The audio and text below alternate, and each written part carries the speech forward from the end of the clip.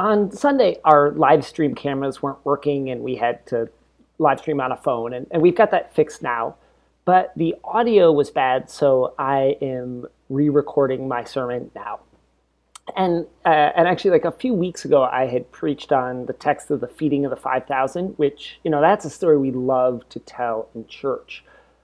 But this scripture from our lectionary is kind of the opposite.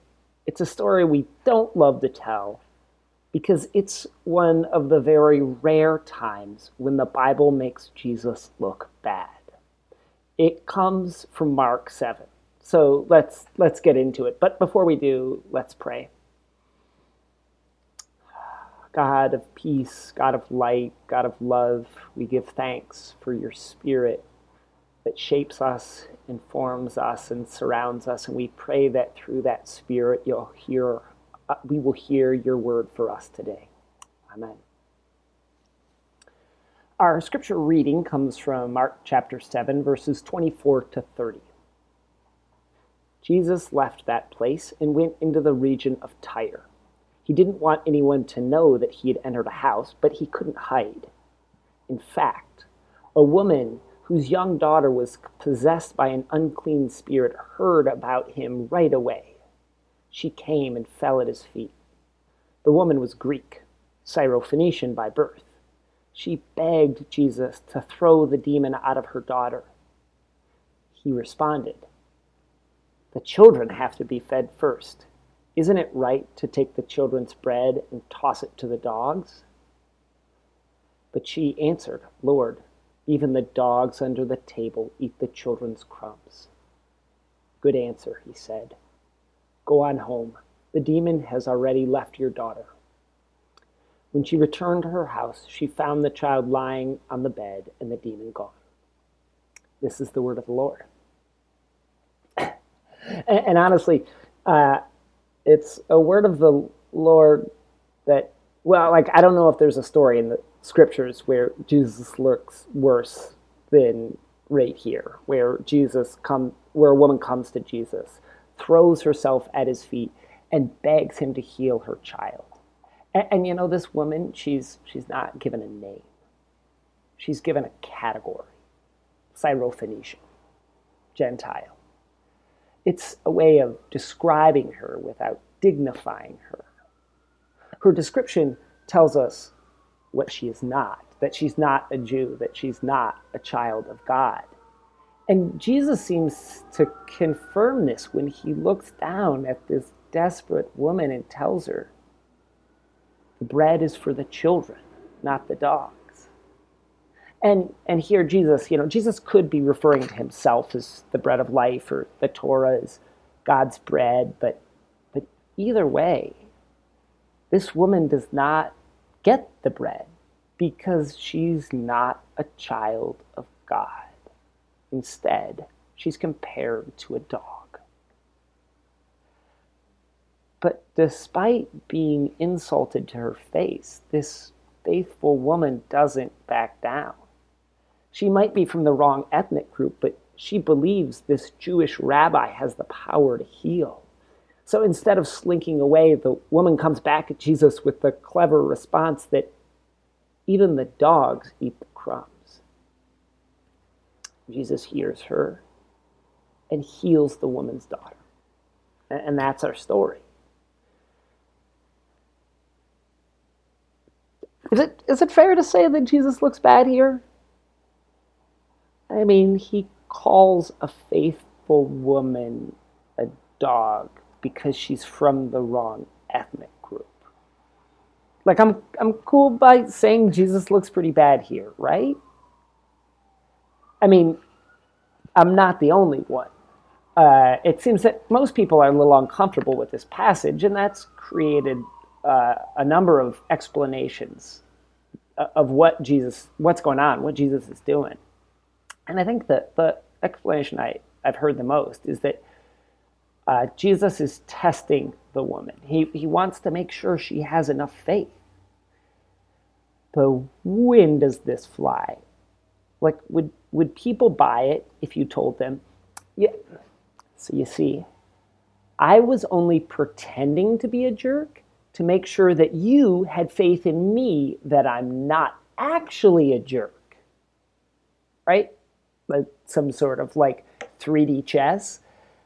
Yeah, that wouldn't work, not in the real world.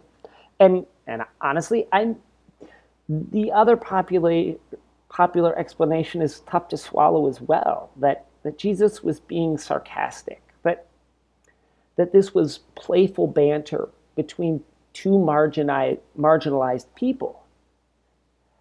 But that's tough because Jesus has all the power here. He's a male. He's a Jew. He's a rabbi. And he literally has the power to heal this woman's daughter. She's desperately begging at the feet of a powerful man. Is this the time for a joke? Especially a racial joke. It doesn't sound funny. It just sounds mean. So what do we do with it? There is another option that I think holds up biblically, and I think it works theologically. But I want to warn you, it will probably make us uncomfortable, because I'm about to suggest that Jesus was wrong at first. And when I say wrong, this is what I mean. Jesus was wrong because he did not plan to heal this woman's daughter due to her ethnicity. Wrong because treating people differently based on race or ethnicity is always wrong, even when Jesus does it. But Jesus is only wrong at first. Jesus is only wrong until he meets this woman, and her persistence, her faith, and her humanity forces Jesus to reconsider who would be included in the kingdom of God. Jesus was only wrong because he had yet to learn that God's mission was to embrace the whole world, not just the Jewish people. So how are we doing?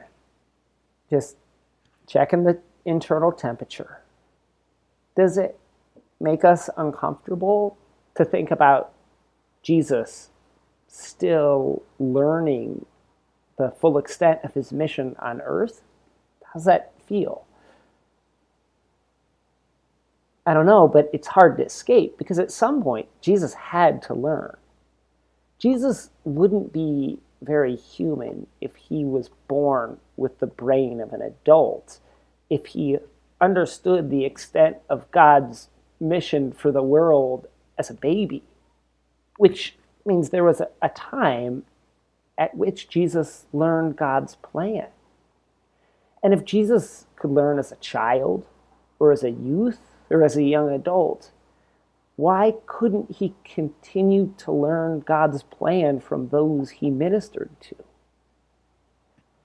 Why couldn't this be the moment when Jesus learned that God's promises would include the whole world, even this woman who his culture had taught him to exclude? And some might say that Jesus can't learn because Jesus is God and God doesn't change. But I think that's only half right. Like, God's character does not change, but God's plans and strategies continually change based on what God learns from those God ministered to. I mean, just take a look at the Hebrew Bible. In the first 12 chapters of Genesis, God learns that it doesn't work to be equally revealed to all people at the same time. So God changes strategies, first with the flood, and then with the plan to reach the world through blessing one particular family, the family of Abraham. And through this section, God's character doesn't change, but God's plan does. Then, 10 chapters later, in Genesis, God tests Abraham. And the scripture tells us that God learns something new. God learns that Abraham will be faithful. And after that point, the character of God doesn't change, but God's plans do.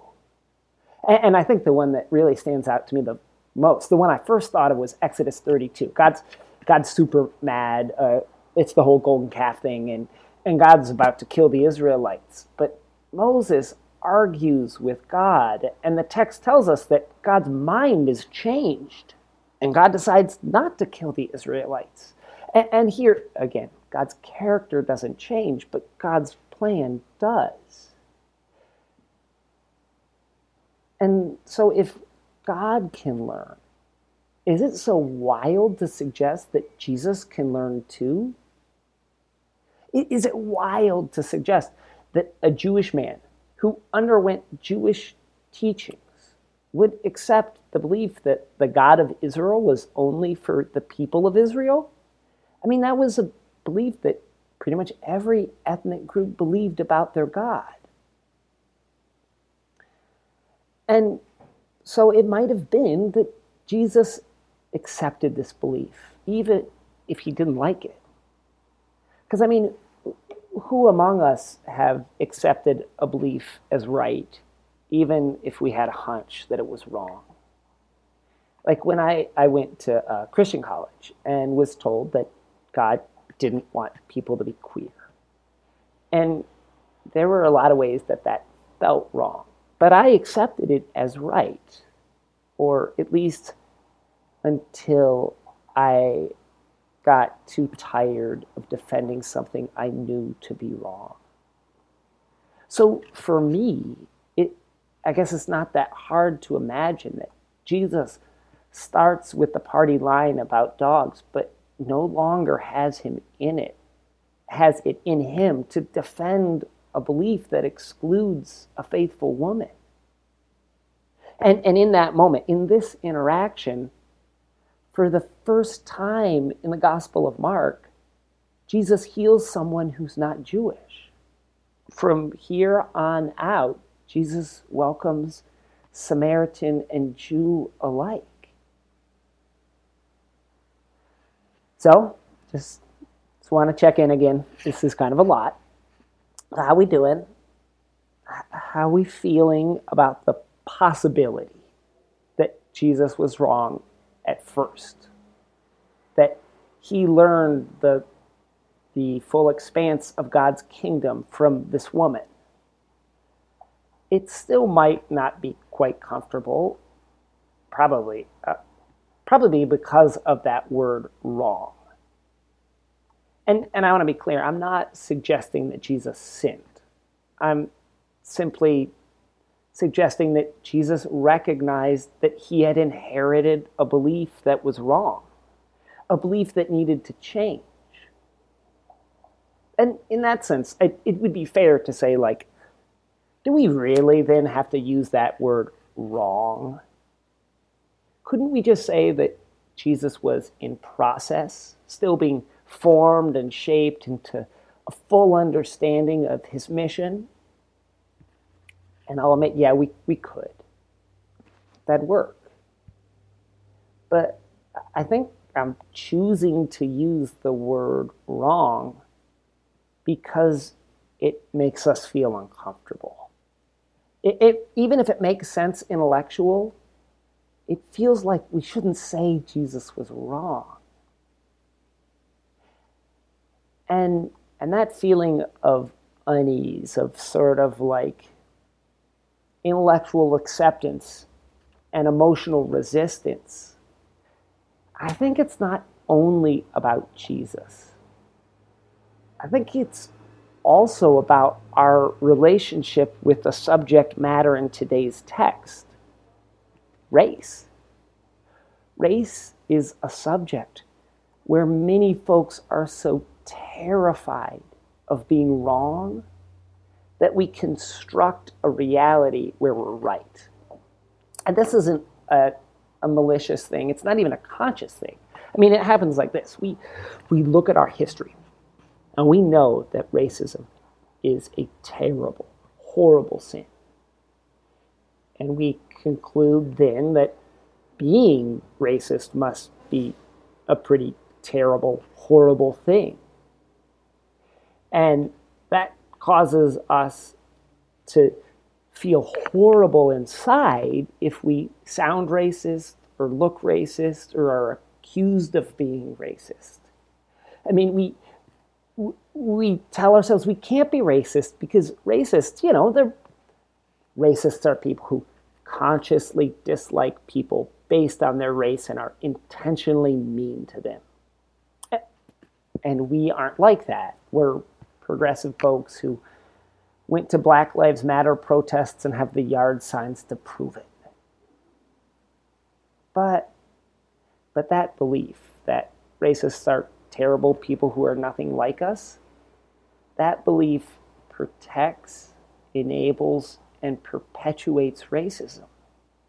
It allows us to relax, to think we're not like them, we're okay. And then we don't need to learn. We don't have to admit that we're wrong, when in fact, we're all racists. Not because we're bad people, but because we're shaped by unconscious prejudice, implicit bias that causes us to think and treat people differently based on their race. We're all racist because we're taught to focus on our good intentions rather than the impact of systemic racism that continues to benefit some at the expense of others. We're all racist because the way that we're taught to see the world is racist. Like, from the characters on our TV to our metaphors of dark and light. And that, I think, what's behind this is well, actually, I think it's a definition of racism that I'm pretty sure I'm borrowing from Robin DiAngelo, who says some version of racism is not an event or an attitude, but a system that prevents us from realizing how we participate in discrimination and how we benefit from discrimination. Like, another way of saying that is that racism is a system that tells each of us that the worst thing we could do is to say out loud that we're racist. Racism is a system that tells us that the stakes are too high to be wrong. I mean, racism is America's original sin, and we are terrified to admit that it lives in each of us. And that's probably really why I want to stick with that word, wrong, and say something as risky as saying that Jesus was wrong at first. That he defended a wrong belief until a faithful and courageous woman taught him that God's love has no boundaries. I'm attached to that idea, honestly, because I think I want to believe that Jesus was wrong at first, because then I don't have to defend him for calling that woman a dog. I want to believe that Jesus was wrong at first, because then maybe I don't have to be so terrified about being wrong.